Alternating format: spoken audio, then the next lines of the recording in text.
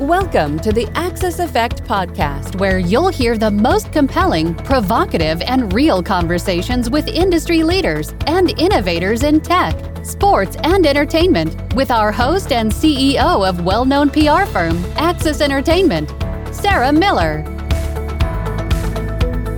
Hi, this is Sarah Miller with the Axis Effect, and I'm super excited to be here with a good friend of mine, Raphael Echemendia, one of those world-renowned, I guess I want to say white hat, or I want to say like security expert around the world. Oh my God, Raph, I just give you so many titles when I talk about you, but you are literally one of the most world-renowned hackers, ethical hackers, security guys, right? Yeah. So, I mean, people call it cybersecurity expert. That's the professional term, right? The professional term. I always call you my ethical hacker. You could turn on a microwave from another country. It's just absolutely amazing. I haven't had you on the show in a while. I know we're catching up on the personal side. Super happy to see you. I'm so glad you're happy. I know likewise, Sarah. In so many layers of everything we talk about, from music to security, but you actually were also the security expert on Oliver's movie Snowden. I know you have big projects, underground, secret, a lot of stuff. And since I've talked to you, you have started your own security firm, cybersecurity for protection. You said reputation management, just security in general, hacking and stuff. Talk to me a little bit about this. I always say the ethical hacker, like a white hat, where they work for the government, they do stuff for good. But is there really such a term as ethical hacker or a white hat, or is it really just all cybersecurity layers now? Well, I mean, the terminology of white hat actually comes from the Westerns movies, right? So you had the white hat was the good guy, right? And the black hat was the bad guy. And that's sort of where that terminology come from. We've used terms like, gray hat. I have said in the past, I believe that most people are gray. They're not black or white in the sense of their ethics and morality. And I've met very few people within my industry who I could purely say are white hat, right? It's a lot easier to say that I've met black hats, right? Because it's a matter of intent. And again, that goes back to, sort of people's morals and ethics when it comes to how to use skill sets. And hacking is not a crime. Hacking is a skill. It's what you do with the skill. Exactly. That could be a crime. And then the whole ethical hacking terminology sort of, just took on maybe about 20 years ago. And the ethical hacker thing happened because for about 7 years, I was doing training. I wrote the materials that became certifications and in the area of cybersecurity penetration testing or offensive security. And then there was actually a student in the class that said, he asked them some questionable questions about the use of these skills. Can I hack my girlfriend? Can I hack my taxes? Can I hack things like work or school or things like that? And, my response was a very ethical one. And then he said, so you're like the ethical hacker. And there happened to be a reporter in the room. And that reporter wrote it as, the ethical hacker. And it's followed you everywhere around the world. But you are truly one of the top cybersecurity experts globally. I mean, you've done such amazing stuff. I mean, and I know we always talk about this. There's been so much going on since the pandemic in general. People are getting smarter. They're getting more computer savvy. We'll use the word hacking. Like you said, it's just a skill set. What you do with it is up to each individual. But it's gotten so much savvier where the smarter the technology gets, the smarter these hackers are getting when and everything. I mean, is there any good way? I mean, anytime you go online, I feel, and putting your name somewhere in a field, you're responsible for being hacked because you're giving so much information into the internet. Is that true? I mean, because I always feel like when we talked last, you're like, you are responsible for your own, because we go on, we fill out credit card information, we go on to Amazon, we buy stuff. There's always a digital trail, a fingerprint, no matter what we do. And that's a great lead into a couple of things. So one was, I recently did a TEDx talk in Miami, which is called Hacked. And really the focus of the talk was around privacy. And you have, I recommend anyone watching this to check it out because, I had 15 minutes and that's not a lot of time from what I'm used to in doing a keynote speech to talk about something that's really very complicated, which goes back to the issue of privacy, right? And identity. And, one of the things I mentioned throughout this is that, you need to be the hacker and not the hacked. You're neither the hacker or you're the hacked. And again, that doesn't mean that the hacker is hacking others. The hacker just tends to have more knowledge of what they can and cannot do for themselves. If you have that kind of knowledge, then most likely you're going to be in a much more secure situation for yourself. But the definition of privacy, because that's really what it goes to when you're saying about the amount of information that we put online, or the amount of information that is online about us, is something that you have to define. The truth is, there is no global agreement that says this is what privacy means online, right? In fact, there isn't even that for physical, forget digital. Even in the physical world, we don't have an agreed upon thing for privacy. You know, there are places in the world where, you know, using the bathroom, which you're not doing anything wrong, right? But we all have to do it. Some have stalls and some don't. There are still parts of the world that are okay to walk into a room where everyone can see each other, right? Because in that place and within that culture, it's agreed upon that even that is not entirely a private space, right? There's this misconception that we think that we have the right to privacy. And this idea of a right is also a huge misconception. You have no rights. But everybody feels like the privacy is, because I'm Apple user all the time. And now if you do apps on the privacy, they've changed the laws. You have to click, do not track me, you're not allowed to track me at third party apps. People feel, and I know different cultures around the world, but at the end of the day, people feel they have a right to their privacy. And I feel like there's people that are on their phone. Oh, I can't talk to you. I don't want to see this because of privacy. Somebody's always listening in. You know, I don't deal with that. I don't care. If somebody's listening in, then they have a lot of really great information, but it does nothing like I would ever say anyways. But I don't worry about people. Oh, big brother, the government, you should never say something over your cell phone or a text. I mean, I think I just don't care as much about a conversation we're having, but there's a lot of people who feel the privacy there. And everybody knows somebody who won't really say certain things. They won't talk to you over the phone. For example, about somebody may have, hey, I buy expensive guns and I sell them, reputable person, or certain thing about cars. Some people are just very, very my privacy on and offline. And is there any truth to that privacy? Well, you said we don't really you just said we don't really have privacy. It's kind of like a gray area because we don't have a right to privacy. But do we really have a right to our own conversations and what we're doing when we're on a cell phone or when we're texting or what we're doing over the internet? The perception is that we do, but privacy is truly an illusion. Really? Absolutely. Again, only you can create privacy. All of these services that you use, including your cell phone. And social media. Whether your cell phone service, which we don't use as a phone much anymore, let's face it.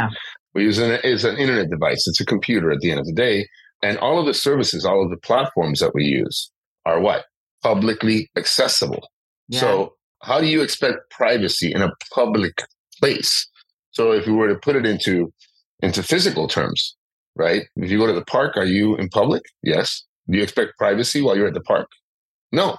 No. So what makes you think this is any different than the park?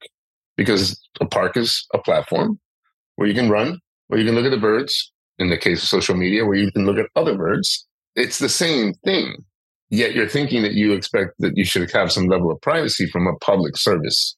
This is not a private service. Yeah, I don't follow social media because I know like my accounts are all on private, Instagram, Facebook, but somebody still tried to hack in or somebody for some reason. But it doesn't matter. It doesn't matter that you have the check mark that says private. But the platform is public.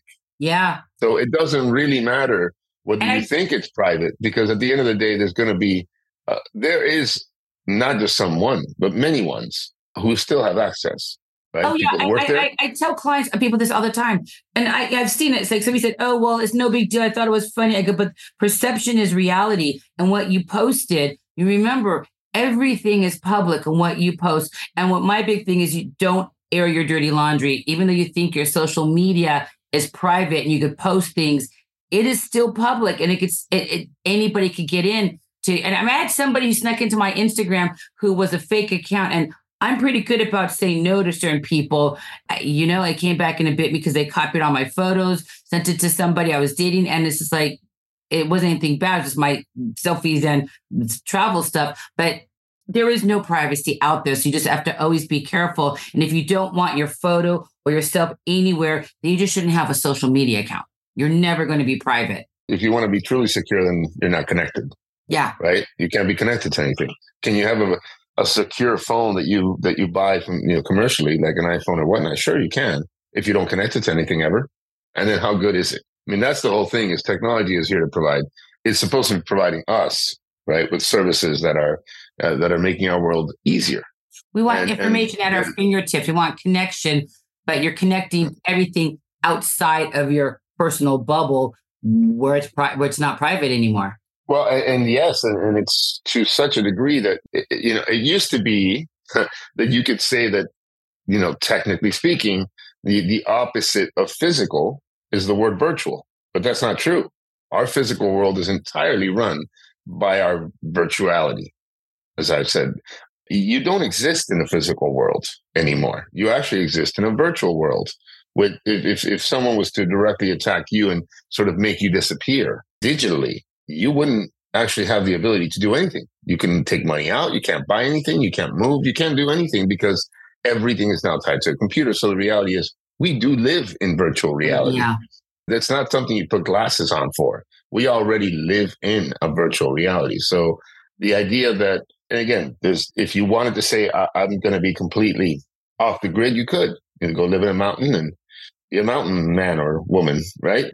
And not be connected to anything. But that's the only way truly that you can operate in today's world without being connected in some way. So to your question earlier about some of the things I'm doing. So for the last, 10 years, I found myself having to take care of what I call high net worth individuals and or very famous individuals and their issues and problems with being online. Okay. And again, all of them have to be online. And the issues are quite different, but they're not quite different than, at the end of the day, the same issues that affect all of us. The main difference is that they can afford to do something about it. And that's the unfortunate and yet fortunate thing for them, but unfortunate thing for most of us, right? Is this is a very expensive issue to deal with if you're caught on the side of your name, your likeness, or anything thereof being used online in a way that's negative or defamatory. The cost around incident response, around all of the different things that we can call this are huge. So, for example, that's what I was saying. One of the things I do now is I very much just have a business where I focus almost strictly on very high net worth individuals. If their net worth is not $500 million, then don't even talk to me. I'm not even going to tell you what to do. Because the truth is, you have no idea how expensive it actually is to be able to address it. Now, when you think about it from the other side is just one tiny incident online could cost the CEO of a company their job and can affect the stock price of a public company to such a degree that it's in the billions of dollars overnight, right? So all of a sudden now this issue of privacy, reputation management, and incident response or disaster recovery in some cases becomes something that most people in those ranges really have to deal with, much like they deal with the insurance. Like they have insurance for their car and they have insurance. Now they have to have insurance for their digital identity. And their digital identity is not different from their physical identity. They have no physical identity. Everyone's identity today is entirely digital, right? So it is an issue that unfortunately, most people have these issues all the time. And they say, well, I call the police, I go to the FBI, all kinds of issues. And the truth is in most cases, nothing will happen because it really takes your own NSA. It takes your own team of people who are very expensive to be able to address a lot of these issues. And you got to find the root of it, because if people are so hackers are so tech savvy, if they are taking your identity, like you said, that one mistake, you've the time to hunt down where the source came from, the root of it, to find it, to get rid of it, to block it. I mean, it is so time consuming. There's people who've had their ID stolen, their social security, their credits ruined. You can report it as much as you want. I've had some friends who've been in that situation. They reported it and they still have to deal with it. It's going to follow them everywhere. It's going to leave. And it'll deal with you for life. I mean, the issue of identity theft in the way that you're talking about it. But then I'm not even talking about that kind of issue of identity. It's more of, you're talking about families. These are names that most of us know because their families are multi-bazillionaires. Yeah. And you have, now. Yeah, you have a teenager.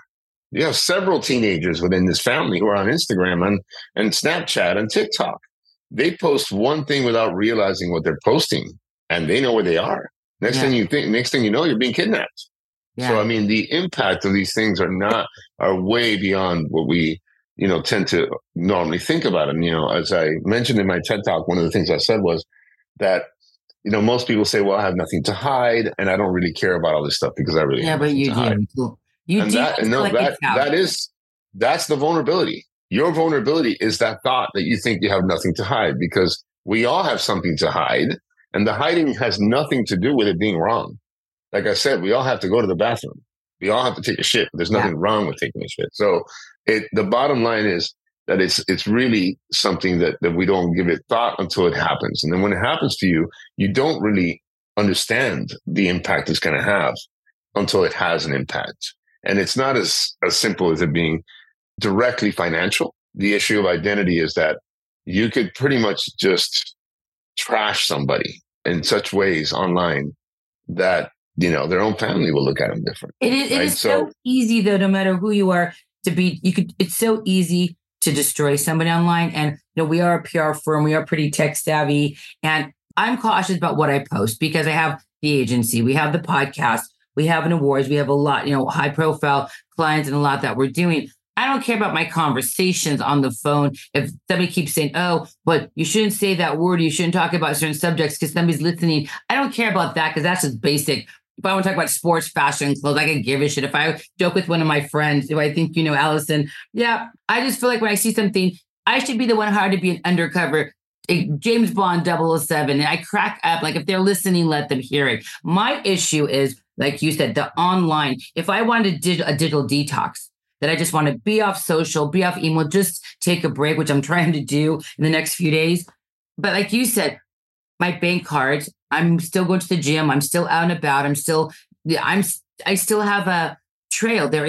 I'm leaving a footprint no matter what I do. And I love, Ralph, that you said we are literally living in virtual worlds of everything we do. We're just like moving through it because everything we do leaves a trail or a footprint. And I feel like people they have that misconception, like you said, it's not just glasses. We're not just in a virtual world with AR, VR, we're gamers.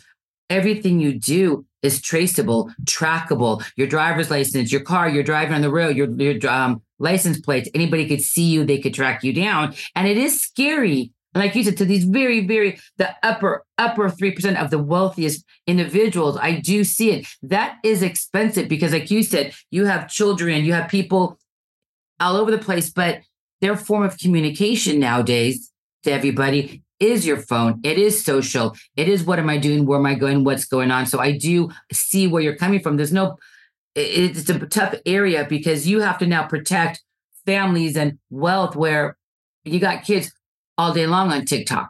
So yeah, exactly. For me, it's a matter of social responsibility and obviously being able to do it in a way. Again, I wish it allows me to also do more in many different ways for those who are less wealthy. Let's put it that way.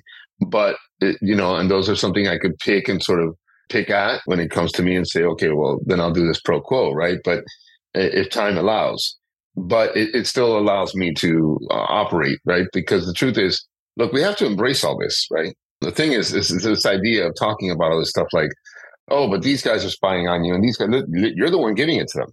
Okay, I'm sorry, that's the truth. We are all giving all of this data. We are the ones giving it. They're not stealing it from us. And then the issue becomes, controversially, I've said this, who's the thief? Is the thief, without mentioning platforms, is the thief a tech company that you hit I agree to that you didn't read? Or is the thief the person who hacks that tech company and takes your data? Okay. So, I love that you said that because we are on a podcast. I mean, everybody knows podcasts are all done nowadays over Zoom because everybody's traveling globally.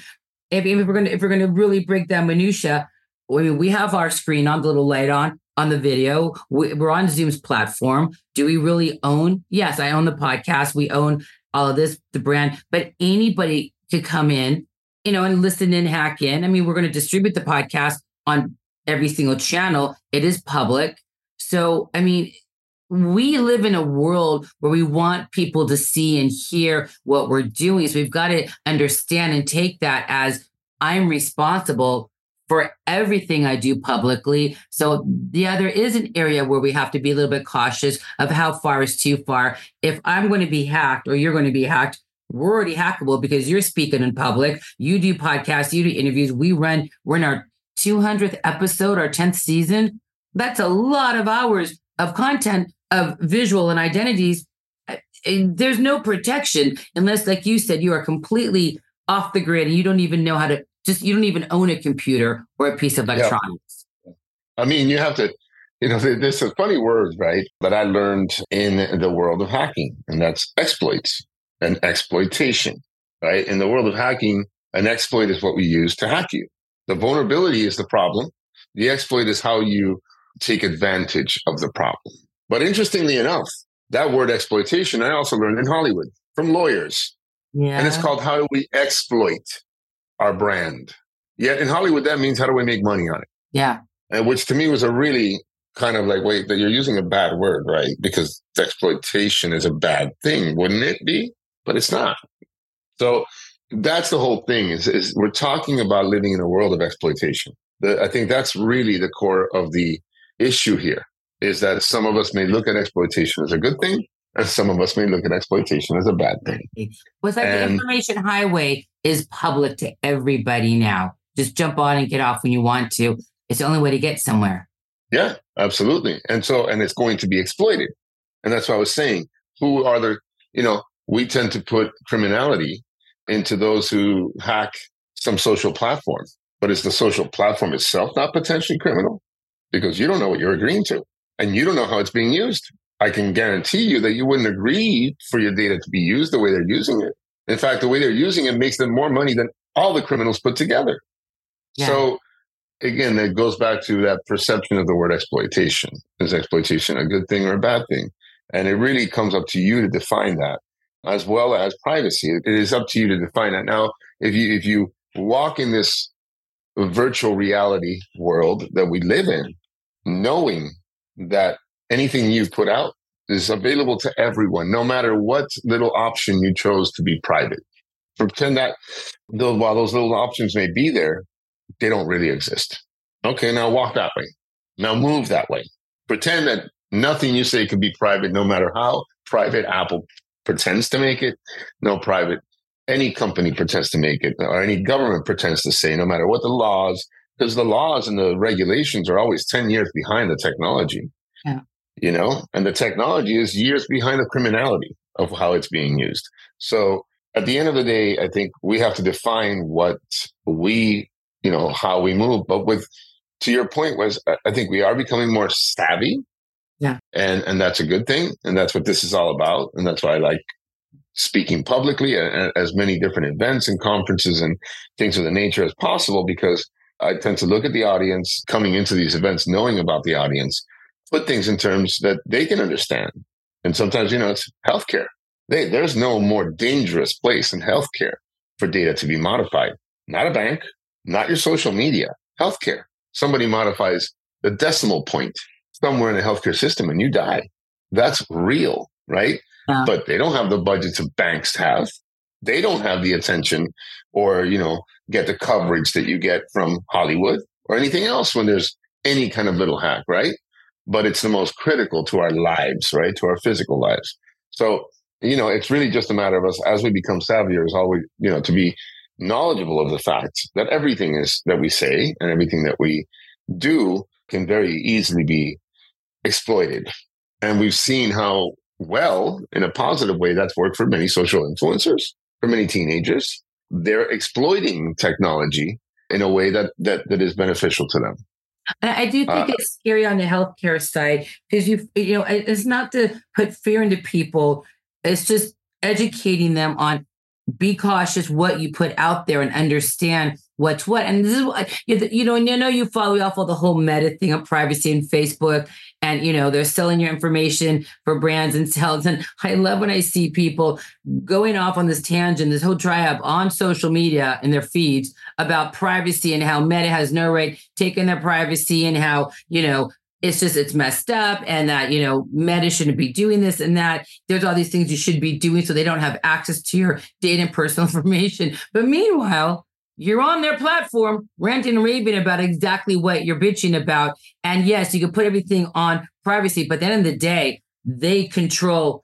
I mean, let's be honest. I don't care how anybody slice it up any way you want to. You don't control your Facebook, no matter how much privacy and how issued it is. You are choosing to be on a public platform. And I may only have 5,000 people that I want to see it's me. not your Facebook. It's Facebook's Facebook. It's their platform. It's not. It's like my house is right there on a block with 20 billion people in a city, in a town, you don't have a fence around you and a bubble around you. It's just the issue I see on social a lot. Either accept it, be cautious what you post, or don't post. I mean, exactly. It's the person who's walking around with a camera, right, at the club or at the event or whatever. I mean, their phone. I'm not even talking about a professional camera. And you jumping in front of it and going, "I didn't give you permission to film me." Yeah, you jumped in front of the camera. Or you walked right through my photos in a photo bomb, and that photo went public, and you look like crap when you were smoking a cigarette and nobody knows you're smoking. You cannot keep your stuff. You could tell somebody, "Don't ever post photos of us. Don't ever post a photo of me." Well, then maybe you should not have a social media account, because anybody who goes after you, if they're smart enough, could figure out what you're doing. And I love when people say, "Hey, I'm marked safe from an earthquake," or people just, "Hey, I want to reach out to all my friends and family. The best way is through social." You are choosing to communicate through a public platform, a technology that you don't own, that you have no control of. And to your point about something you said earlier is the word fear. The way to respond to this is not with fear. Yeah. Okay. And the way to address this is not with fear. The ways to address this is with knowledge. Right? Usually you only fear what you don't understand and what you don't know. Yeah. And so when you see someone responding to this with the fear that, "Oh, this is going to happen, and now, this is going to happen," and it's always a negative thing that's going to happen, that is certainly not the way. So that's the first thing I'll say is breathe. Sit back, breathe, and learn about what it is that you want to learn about, that you want to do better, right? That you want to your point, Sarah, I work heavily with public relations agencies. Because most of these issues tend to be a public relations issue, identity management, whether it's a company or an individual, right? So it's not just a matter of, "Oh, can you make some technology magic happen?"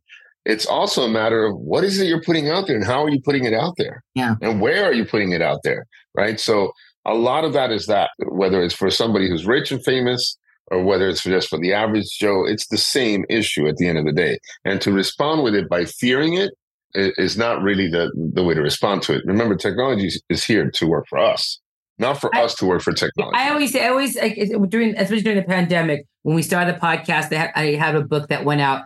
I'm always like, lean into technology. Do not be afraid of it. Lean into it. Use it. Well, this is where we're at. There's no way around it. And we have a client who's, I feel like their credit cards or their bank accounts always being hacked.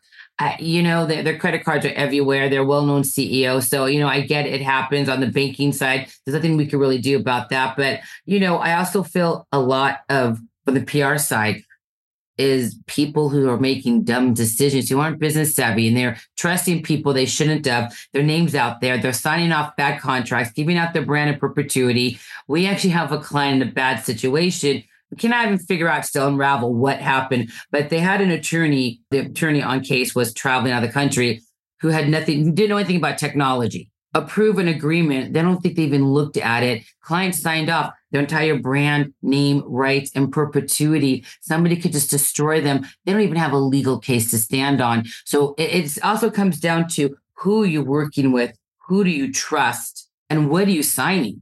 No, and that's exactly it. I mean, that's the number one. When it comes to the issue of security, privacy, and all this, you have to realize that, unfortunately, the cybersecurity industry as a whole has operated on selling fear. Yeah. It works. Okay. You download the antivirus and pay every year because you fear you're going to get an antivirus, not because you trust that you will, and ultimately that's the biggest problem. That's why I've moved more and more into a position of me being able to control sort of who I give services to and how, because going in the direction of continuing to sell fear, we're not in the business of fear, really. We're in the business of trust.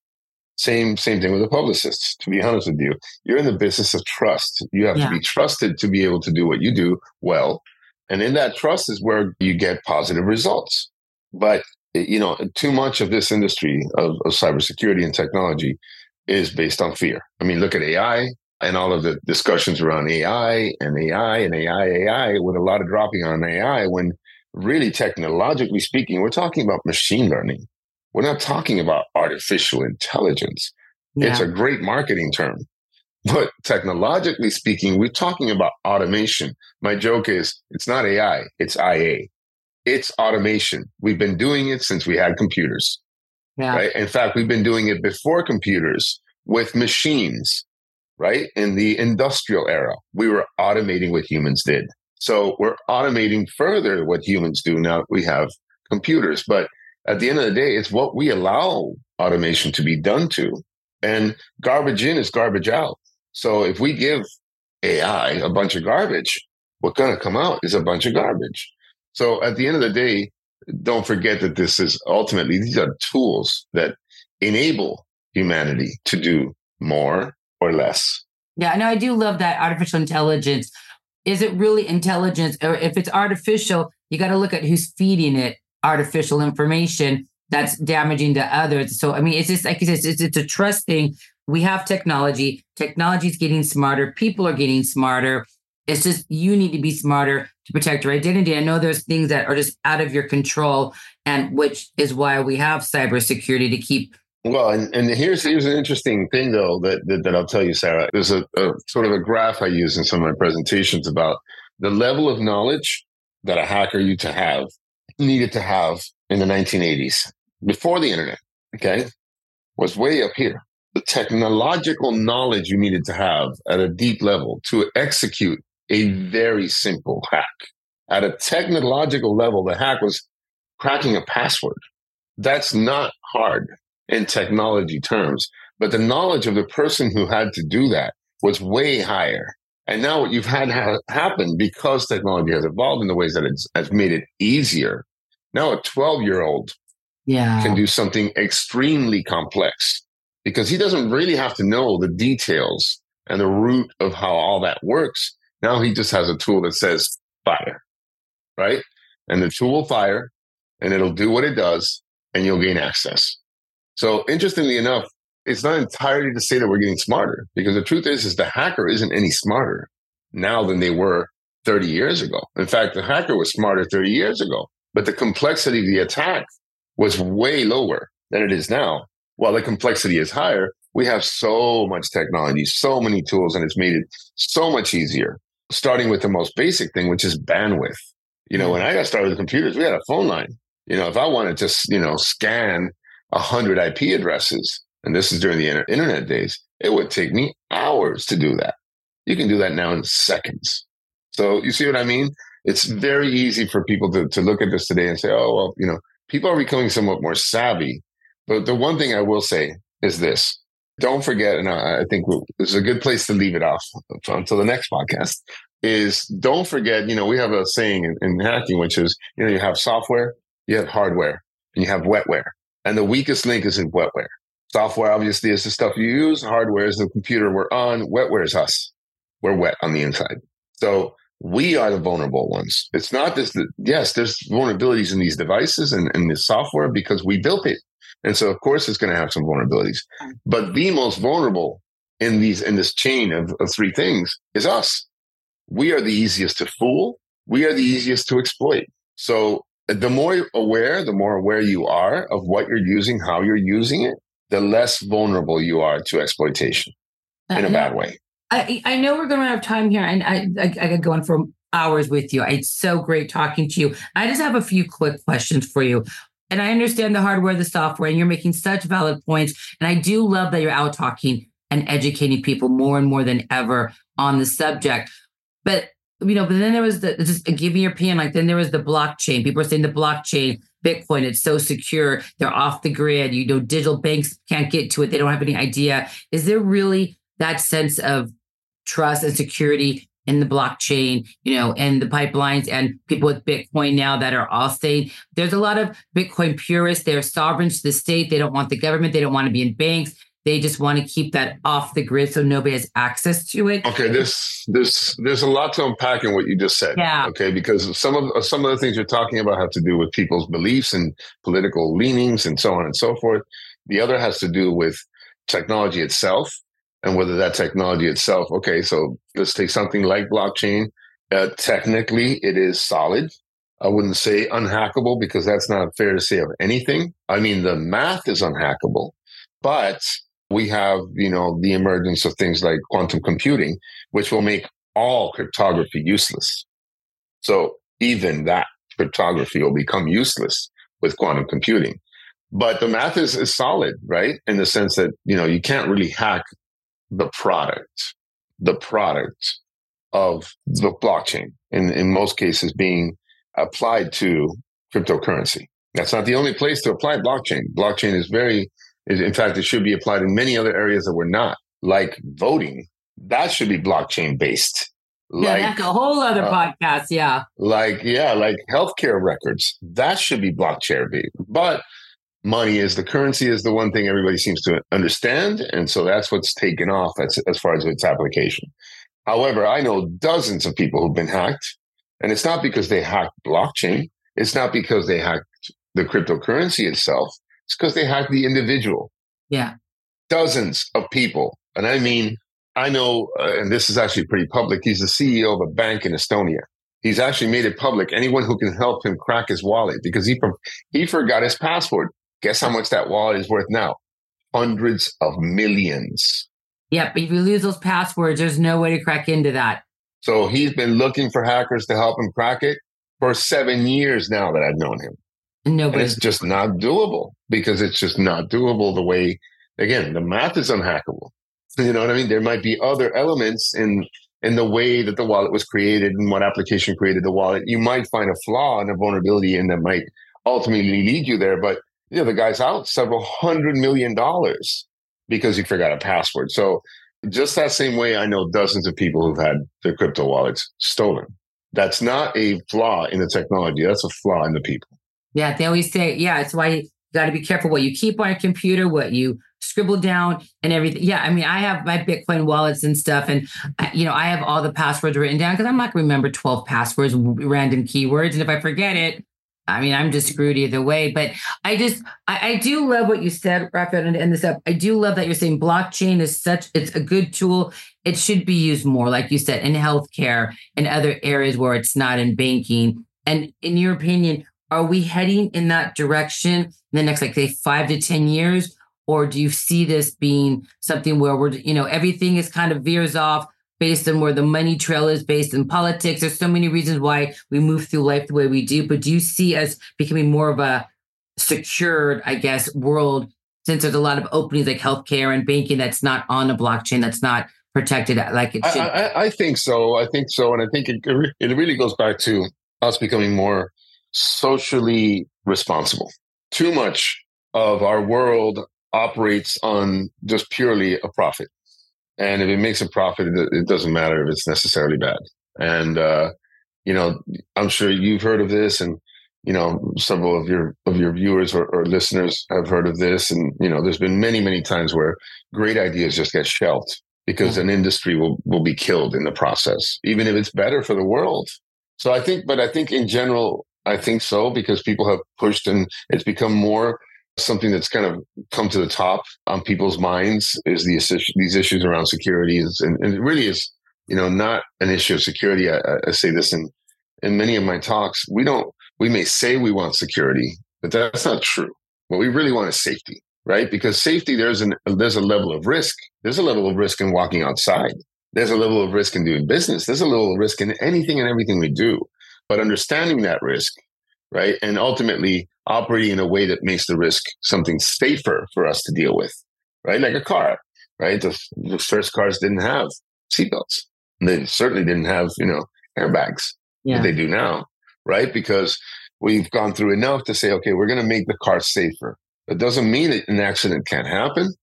You know what I mean? That doesn't mean it can't get killed even with those safety tools.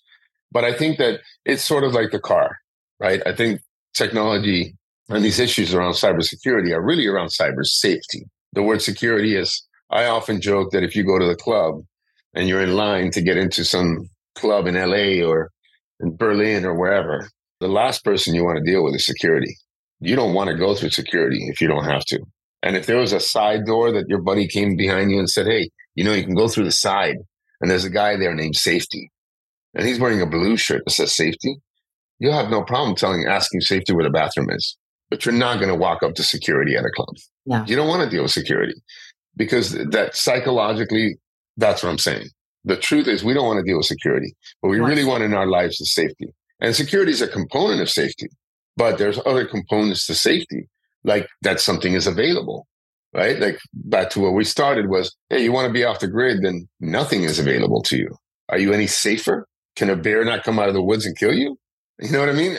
It's a matter of things have to be available. I mean, the worst thing that can happen in a hospital is that the healthcare system is not available, right? If you take that down, yet that is in cybersecurity and hacking, that's the worst hack you can do, meaning it has no skill, is to take something down. That's just beating it up, right? It's not perceived as being a skillful attack, but it can have the worst damage, right? So safety means things have to be available to us.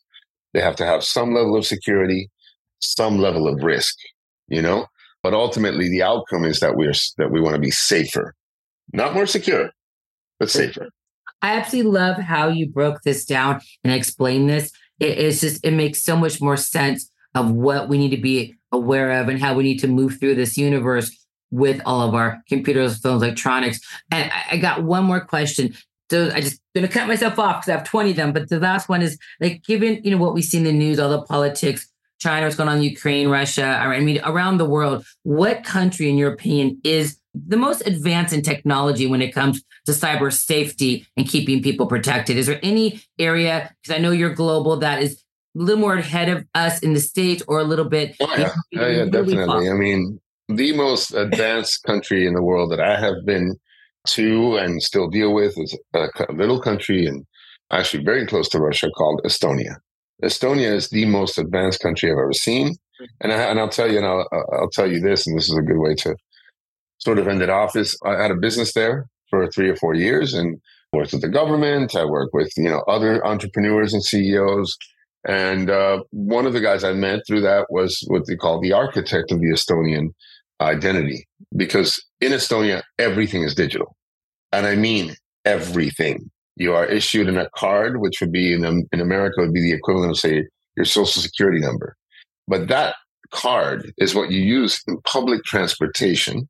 That's the card you use to log into work if you have to check in a physical timestamp. That's the card you use for everything, right? And yet they have a system online. Taxes are paid in almost real time. I can see how much your company paid in taxes. I can see how much is in your bank account for a company. All this stuff that would be unheard of in America, right? And so it's very transparent, right? And they're using, technology in a very transparent way. And I thought, well, we, in America, we'd say, oh, that's Big Brother. Big Brother's watching everything. And so I had a sit down talk with this guy who's the architect of the way they do identity in Estonia. And I said to him, yeah, Big Brother, blah, blah, blah. And he looked at me like, what? What do you mean? And he said, oh, so you have to understand something. We're a country of 1.5 million people. The government works for us. We do not work for the government. They are public servants to us. So these systems are not Big Brother. They are us. These are our choices. And maybe it doesn't work so well for the US because you're 300 million and above people. But here, if with 1.5 million people, if 300,000 have something to say, the government has to react. They're not separate from us. They're public servants. They work for us.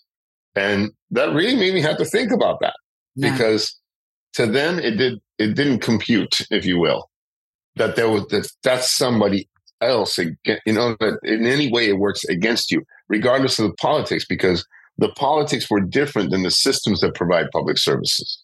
And all of these things, for example, public transportation is free in Estonia. Healthcare is free in Estonia. All of these different things, but they're all interconnected through one system, which you would think, whoa, isn't that a security risk? Okay, well, yes and no, because their focus is on safety. So all of the security implementations and things that they've done are actually around making these things safer. So interestingly enough, it's probably one of the smallest countries in the world, is the most advanced that I've ever seen. But one of the safest and one of probably the best ones to live in, given all the issues we have here with the fear of security, Big Brother, actually, that is like the best story to end our podcast. It's astounding that that's their mindset, but in their culture and given how they live, it is probably the easiest way to live safely. It really is. I mean, I would joke around and call it the Beverly Hills of the Baltics, because the Baltic states had and this is a good way to leave it on is, I spent time there and I looked at, it's just their mindset was so different. When the Soviet Union broke up, Estonia was part of the Soviet Union. So here now you got nothing. They have no money. They have nothing. They're nothing, right? Now they have no infrastructure. You have nothing. And there's a famous quote from the first president of Estonia, which actually used to be a film director, interestingly enough. And the translation basically says, the situation is shit, and we're going to use that shit as fertilizer for our future. Now, that being said, Estonian programmers created a little program called Kasa, which was like Napster. And yes, they were shut down by the music industry. And a few of those programmers went on to create a company called Skype and sell it for billions of dollars to Microsoft, creating, I think it was somewhere around 16 multimillionaires in Estonia, who then created venture capital firms. Estonia currently has somewhere around 50 or upwards of 50 multi-billion-dollar startups. A company of 1.5 million people has more than 50 multi-billion-dollar technology startups. So it's in that mindset that even shit is something that could be used for good. And they have even done that with the guys from Kasa. They were the lawsuits and, where and most of us would be like, oh, put your head under a rock and your life is over. No, they turned it around and said, well, what did we learn about this technology, and created kind of what we're using here with Zoom. That is takes. Well, we always talk about leadership with the CEOs. I mean, it's not just an individual. It is an entire country that is showing tremendous leadership of what they've done and where they're going in Estonia, which is amazingly impressive. It is. When you could, I mean, a couple of things I'll tell you. All kids in Estonia have to learn, interestingly enough, music in school, even if they're never going to be musicians. And they have to learn coding. These are prerequisites in school. Yeah. Now, why is music important? Because it opens the way you think. And that is super important for anybody who's going to do any kind of business, even if you don't become a musician. And coding? Do we make computer coding a requirement in our schools in America? No.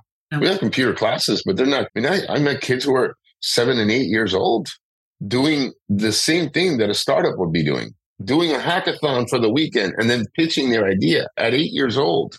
Yeah. To investors. Like, that's unheard of in the US, right? And in many other parts of the world. So it's kind of a very interesting place for sure. And it's one to look at some of the things that they've done that work. And it doesn't mean that everything that they've done will work everywhere else. But again, because there's a lot of other factors. Again, there's political issues there and all of the same issues that you would have anywhere else. But again, the things that they have implemented with technology in the name of making us safer and more productive, social and economic, their citizens, I think they've done very well. I think it is at the future of where we're going in technology and infrastructure. Estonia is definitely, and I've heard this a few times, one of the countries to look at of the right way to do stuff, which I just think is amazingly respectful given where they're located and what they go through on a daily basis. And absolutely. So love having you on. Like I don't talk to you and catch up with you enough. But Raph, I know we have a lot of executives and there's a lot of people out there. I know you're on the circuit speaking. Is there a place, a website, anywhere that people, public, while we're talking about safety, public place people could go if they want to get a hold of you to speak or for any other reasons? I mean, most of my communications tend to happen on LinkedIn, to be honest, more than anywhere else as far as professionally speaking. So LinkedIn is the place to easily find me and, feel free to reach out. Yeah, love to. Man, it was so good having you on. Then thank you. I know we've been trying to get you on for a while. I know holidays have been crazy, but I do appreciate you taking the time so late in the evening, your time, to hop on with me. It was great having you on again. Thank you. And I look forward to doing it again. the more we can inform people and make them more aware, and again, not make them fear technology, but ultimately make them embrace it and be the hacker, not the hacked. Yeah, it's all about education. This is so awesome. Raph, this is Sarah Mill with Access Effect and Access Center team with Raphael Echemendia. It's so good having you on, my favorite world-renowned hacker. I look forward to talking to you, catching up with you again. And to everybody else, we'll see you in a week. Thank you for joining us for this episode of the Access Effect podcast. If you don't want to miss an episode or download past episodes, be sure to subscribe to the Access Effect podcast on your favorite podcast provider. To learn more about the podcast or our guests, please visit theaccesseffect.com.